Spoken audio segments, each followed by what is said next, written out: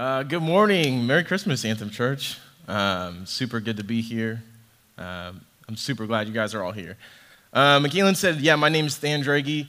I'm the Associate Salt Company Director. I've been part-time this fall, and then in 6 days, I'll be full-time in the spring, working with Chris Kurtz at Mizzou. I'm honored to be here this morning and just be able to just be with you guys and to share what I've been learning in Hosea. In case we haven't met, I just want to let you guys know a little bit about me. I just graduated from Mizzou with my bachelor's in nursing and want to do ministry full-time. So this is a step in the right direction, an incredible opportunity to be here with you guys. So this morning in Anthem Church the next few weeks, we're going to be going through some of our favorite Bible verses. That's kind of like the theme of the next few weeks. We just want to have the services totally rooted in truth and on the Word of God, and whoever's going to be teaching will just be teaching from their favorite verses in the Bible.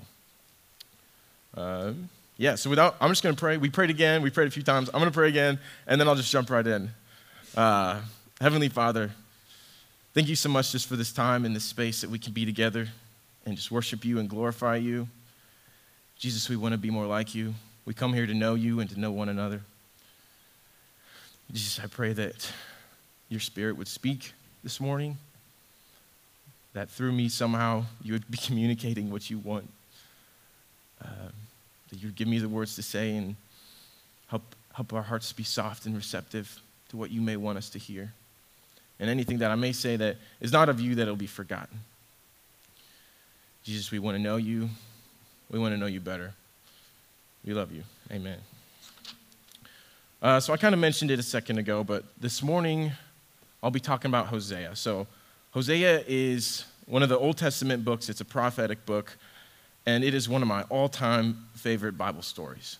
I remember when I was a sophomore at Mizzou, I was in a Bible study in Memorial Union in one of the small study rooms, and we had a small group, and we were supposed to be reading Hosea. And I cracked it open and immediately almost just started crying. I was crying. I started crying. The truths in this story have impacted me more than almost any other story, any other book. The way that it describes the Lord and his love for us has impacted me more profoundly than any other content. It is by far one of my most favorite sections of Scripture, and I am extremely excited to talk about it this morning with you all. So Hosea is an Old Testament prophet, a faithful man of God, chosen by God to lead his people. It's a story that parallels God's relationship with the nation of Israel. So it's a really short story, and it's designed in a way that if we read a simple story, it can help us understand a more complicated idea. Sometimes as humans, if there's a complicated idea, it helps if there's an easier image to understand. So let me start off reading Hosea 1, 2, and 3. So when the Lord began to speak through Hosea, the Lord said to him, "Go marry a promiscuous woman and have children with her. For like an adulterous wife, this land is guilty of unfaithfulness to the Lord." So he married Gomer, daughter of Diblaim, and she conceived and bore him a son. So one of the reasons I love Hosea is that it gives us this beautiful picture of the heart of God and his relationship with his people. Hosea and Gomer, his wife Gomer, this prostitute, this marriage parallels how the Lord and his nation are. It's a beautiful allegory, and throughout this reading, we're going to see words like and as, these comparative words that compare two different ideas. So we read here, go marry a promiscuous woman and have children with her, for like an adulterous wife, this land is guilty of unfaithfulness to the Lord. So immediately he's comparing Gomer, this unfaithful woman, to the nation of Israel, God's chosen people. They are similar ideas, and they're going to be continued to be compared throughout this section. And right off the bat, Hosea obeys. He goes and finds this woman, Gomer, and he marries her. And I try and imagine what this may be like.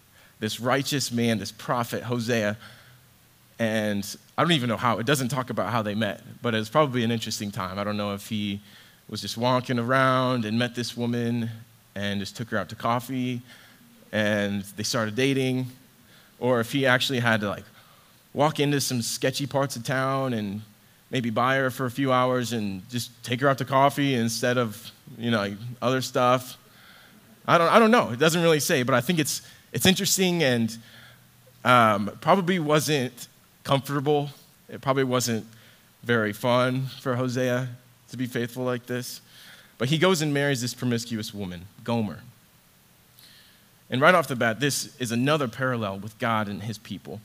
So God and Abraham made this covenant. They promised to be faithful to one another. Abraham said, I will worship no other gods before you. And God said, I will be your God. I will deliver you. You are my people. Just like Hosea and Gomer got married, this covenant. I'm your man, I'm your woman. I want to be faithful to only you, nothing else. I promise. They were married. This is just this connection, just like God made with Abraham. So in their marriage, for a little bit of time, they have 3 kids. Things are going well. So Gomer conceives and has 3 kids.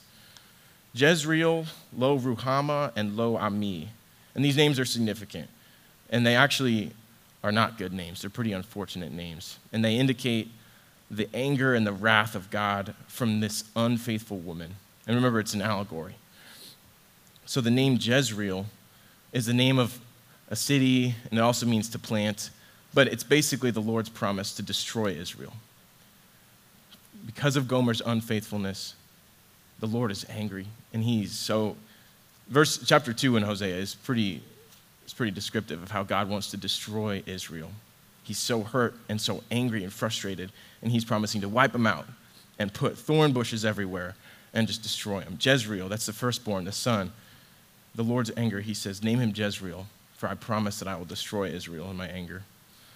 The next child, a daughter named Lo Ruhamah, which means not loved. And this seems so counterintuitive, right? God is supposed to be the God of love, but in his anger, he says, no, you are not loved. I'm withholding this from you. You've been unfaithful to me. You've not been keeping my promises, not loved. And then the last child, a daughter named Lo Ami, which means not my people. I don't know why, but this one kind of gets me the most. He's saying, name your last child Lo Ami, not my people.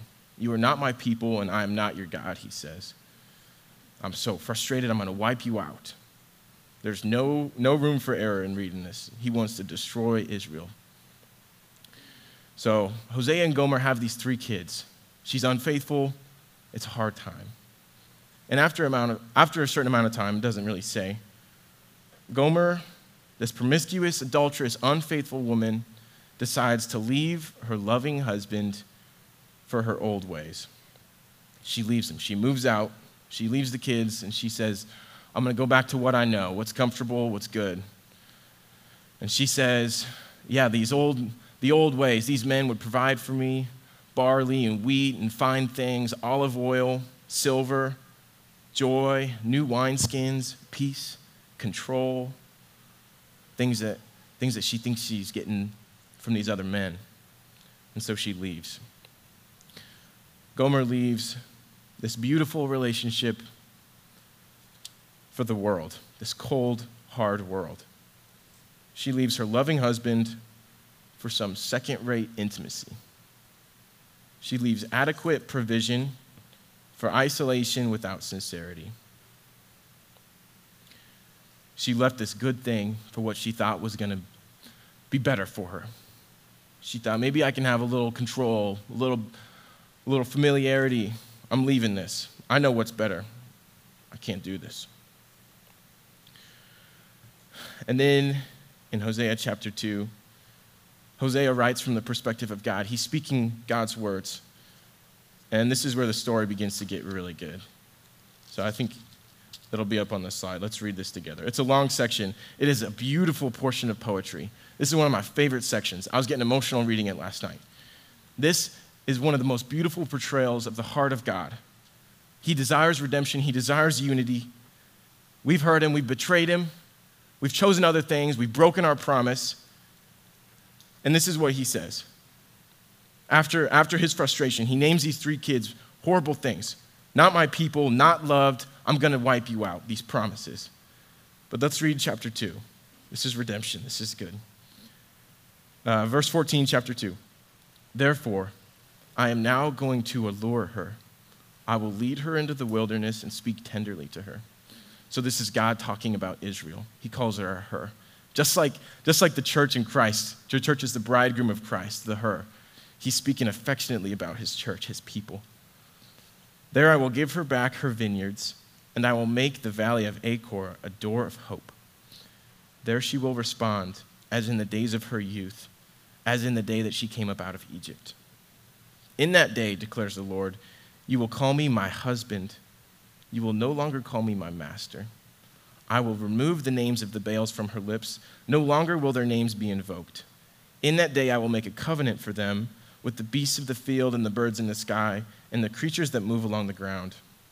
Bow and sword and battle I will abolish from the land so that all may lie down in safety. The opposite of destruction, right? I will betroth you to me forever. I will betroth you in righteousness and justice, in love and compassion. I will betroth you in faithfulness, and you will acknowledge the Lord.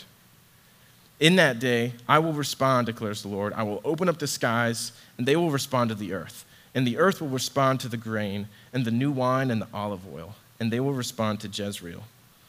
I will plant her for myself in the land. And this is one of my favorite parts. Verse 23 right here. It totally redeems all the shame and unfaithfulness of Gomer right here. I will plant her for myself in the land. I will show my love to the one I called not my loved one. I will say to those called not my people, you are my people. And they will say, you are my God. This beautiful poetry is showing the heart of the Lord. He wants to be united. He wants to be with us. He desires relationship with us. Even though we push him away, every time we push him away, this is his response. I will show love to the one I called not my loved one, and I will say to those called not my people, you are my people. So this is the Lord's response, and he tells Hosea to do the same. In chapter 3, verse 1, he says, the Lord said to me, go, show your love to your wife again, though she is loved by another man and is an adulteress.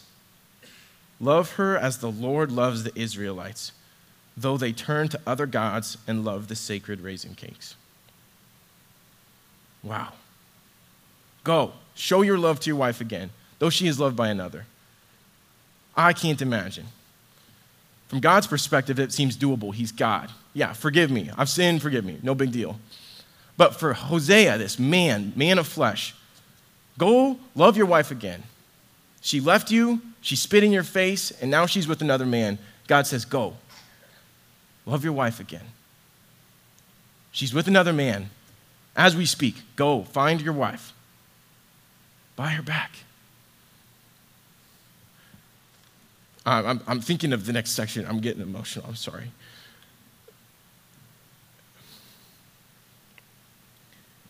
And it also is paralleling beautifully. He says, love her as the Lord loves the Israelites. It's beautiful. Hosea and Gomer is like God and Israel. I'm choosing to forgive the Israelites, and I want to love them and pursue them. I want unity. I want this beautiful marriage with the church. Love her as the Lord loves the Israelites. The Lord is so moved to compassion and empathy and affection to his people, and he tells Hosea to do the same. And as Hosea is being obedient, I can't imagine this scene of Hosea being in his bedroom, and the Lord says, go, find your wife. She's being loved by another man. Go buy her back. And Hosea, he's in his room, and the 3 kids are running around, and he says, all right, yes, Lord. And he gets up, and he's walking around the city, the streets, asking people, have you seen my wife? Have you seen Gomer? Where is she? Where's my wife? I can't imagine the emotions he was feeling. Probably shame, maybe. This man of God, righteous man, can't control his wife. His wife, I saw her walk that way. That's not a good part of town. He probably had to ask people, where's my wife? Have you seen her? Have you seen Gomer? She left. He probably had to go to the unsavory parts of town, walk in the streets and asking everyone, hey man, have you seen Gomer? Man might respond, hey man, I didn't know you guys were still together. I'm sorry. I saw her over there. He keeps walking around. Where's my wife? This isn't in the text, but it's easy to imagine. The picture is not fun. It's probably horrible. Imagine Hosea. Is he hopeful? Is he hopeless? Is he excited? Is he frantically searching the streets to reclaim his love? I don't know. But we do know that he finds her. We know that he finds her naked on an auction block, being sold off as property to the highest bidder. He finds her, and I imagine Hosea runs over and yells, "That's my wife. I'll give you whatever I have. I got to get her back." Amidst the shame, amidst the rejection, he's obedient and loves his wife, and he says, "I'll give you whatever I have." So he takes her home. Verse 2, he says, "So I bought her for 15 shekels of silver and about a homer and a lethek of barley." Then they go home and they renew their vows. He recommits his vows with her. And he says, "Then I told her, you are to live with me many days, and you must not be a prostitute or be intimate with any man, and I will behave the same toward you." This is their wedding vows. They're recommitting. And I imagine that she did not keep these vows. The nation of Israel doesn't keep their vows. Continually reject the Lord and worship other things. So the story of Hosea it's fun, it's an interesting concept, but it's not just an interesting historical nonfiction allegory. And it also parallels our relationship with the Lord. In case it wasn't clear, in this story, we, the church, are Gomer. We are the unfaithful one. We are the ones who put our trust in other things, who worship other things, success, money, comfort, control, power. We constantly look for these things in anything other than God. Constantly accepting the love 1 minute, enjoying the good life with the Lord, and then forgetting, and then walking away and saying, "No, I know what's best. I know. I'll do it myself. I'll power up myself and do it. I don't need the Lord. I can do it by myself." And we put our trust in these other things and our affections to these other things. And he says, no. Before we knew Christ, we were living in sin. We didn't know right from wrong, right? In Romans 5, verses 7 and 8, it says, "Very rarely will anyone die for a righteous person. Though for a good person, someone might possibly dare to die. But God demonstrates his own love for us in this: while we were still sinners, Christ died for us." This is where the relationship begins. While we were still sinners, and this is where Gomer is still a prostitute, and Hosea says, while you're still a prostitute, I'm going to come out and marry you. I want to be with you. Christ died for us. He wants relationship with us. So in our lives as believers, if you're a believer in the church, before we knew Christ, we were in sin. We accept him. We say, "Jesus, you're my Lord and Savior. You're the best thing in life. I want to be with you forever." He shows us the good life: peace, hope, love, provision, olive oil, new wineskins, right? Joy, abundance, delight, and unity, and it's good. He shows us what life in him is like, life in the Spirit. It's so good. And then the time may pass, and the old ways of the flesh can come back so quickly. You may think, life was better before this, or I think I know better, or maybe this isn't enough. I need a little more. I feel out of control. I need to grab some control. I know what's better for me. And sometimes we try and do life, or even portions of life, without him. We place our affections in other things, our trust in other things. We have power and control mechanisms that look away from God, inappropriate relationships, cheating, lying, addiction to success and power, greed and trusting in money or pornography. It's a power mechanism. It's trying to get control. We have chemical dependencies that put our trust and our hope in things other than the Lord God. Drugs, alcohol, pornography, again, trying to numb anything. Comfort measures. We could say, I do what I want to do. We can just try and dope out, or just living for me. Just got to live for myself, focused only on what I want, what I need. And this is not what the life in Christ is supposed to be like. This is turning away from God. This is choosing anything other than him. He desires our soul-focused affections and attention in our relationship with him, just like a relationship between a husband and a wife. My affections are for you and yours are for me.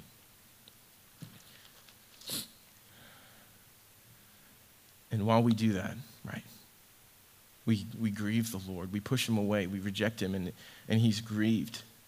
But just like we read in Hosea 2, that beautiful poetry of the heart of God, he says, I will lead her in the wilderness and stir her heart toward me again. Her is us, even if you're a guy. But his anger doesn't last long, right? His heart is stirred with compassion and empathy and affection and chases us down. Even when we reject him. Even when we reject him, he says, no, I want you. You are mine. I paid a price for you. In the economy and commerce, right, the value of an object is what someone is willing to pay for it. This idea can also just be put onto Christ and what he did. So the value of us, then, is what God is willing to pay for us, which is Christ. So Christ paid with his life to be with us, and he said it was worth every penny. And when we pick this life without him, we say we know what's better, we know what's right. We're going to choose to find our satisfaction in other things. His response is, no, I'm not trying to rip you off. I'm not trying to ruin your life. I'm not trying to force you to live a boring, unfulfilled life. I want you to live the best life, and I know how. He says, I know the key to life, the true water. I have come that you may have life in the fullest life. This is what he wants with us. He wants a beautiful, loving relationship with us. If you guys are interested in starting a relationship with Jesus, if you don't have one, we would love to talk with you. That's why we're here. You can talk with your small group leader or staff or just anyone around. That's why we're here. It's the most amazing thing. So, how then shall we live? Looking at the story of Hosea and his wife Gomer, which parallels God and the Israelites, God and the church. How then shall we live? First thing, what are the things that we need to leave behind to cling to Jesus? What patterns, habits, insecurities are stealing your affections and trust away from him? Things that are tempting to pull your focus off of him. He desires all of us. He wants it. What are these things? Maybe write them down. Maybe tell someone, your best friend, your mentor, whatever it may be. What are these things? I know for me recently, I'm usually not an anxious guy. I'm usually really not. I've been feeling anxious randomly. And instead of trying to put my hope and trust in him that things are going to be okay, it's been really easy to just try and numb any concern. I'm just going to check out. I'm just going to turn on the TV, and let my mind go blank so I don't have to worry about anything. Not trusting in Jesus. I don't need to trust in Jesus. I'm going to figure it out on my own. I'm just going to play video games. I don't really want to think about this right now. It's a little too hard. I'd rather not. I'm not going to trust the Lord that he's going to take care of me. I'll figure it out myself, whatever. Not trusting God. Not putting our faith in him, putting our faith in ourselves and other things. That's one. Number 2, reasonable next step. Accept his forgiveness and repent from these ways. Leave these things for a better life that's only found in a relationship with the living God.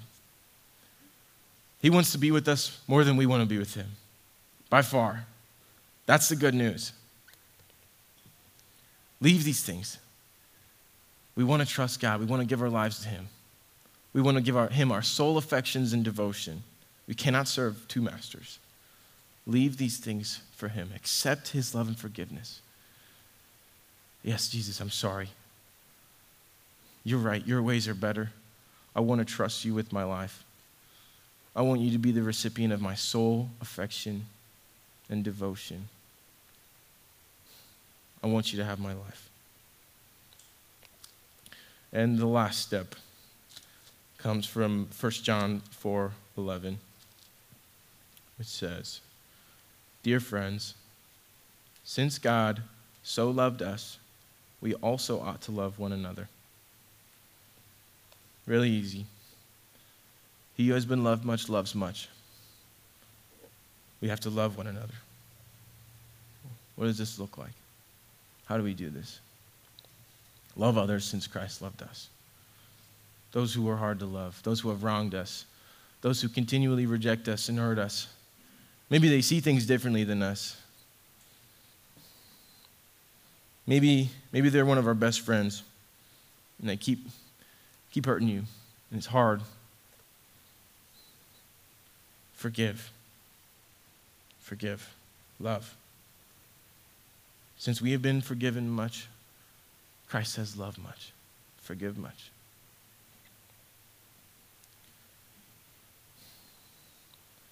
Let me pray, and the band will come up.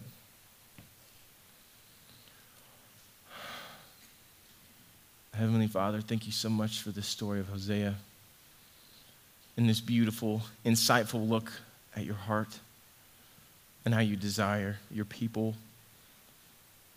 You desire relationship and intimacy with us. You desire our affections and our trust. You desire our whole self in this beautiful marriage. Jesus, would you help us to throw off everything that's distracting us and pulling us away from you? These things that cling so closely, that are grabbing for our attention and our affection and our worship, Jesus, that we would just throw them away, discard them. They're not worth it. They're not true. Would you point us back to you, Jesus? You're the only one that loves us forever. You're the only one who's got true life. Would your love for us become so real? Your desire for us become undeniable, Jesus.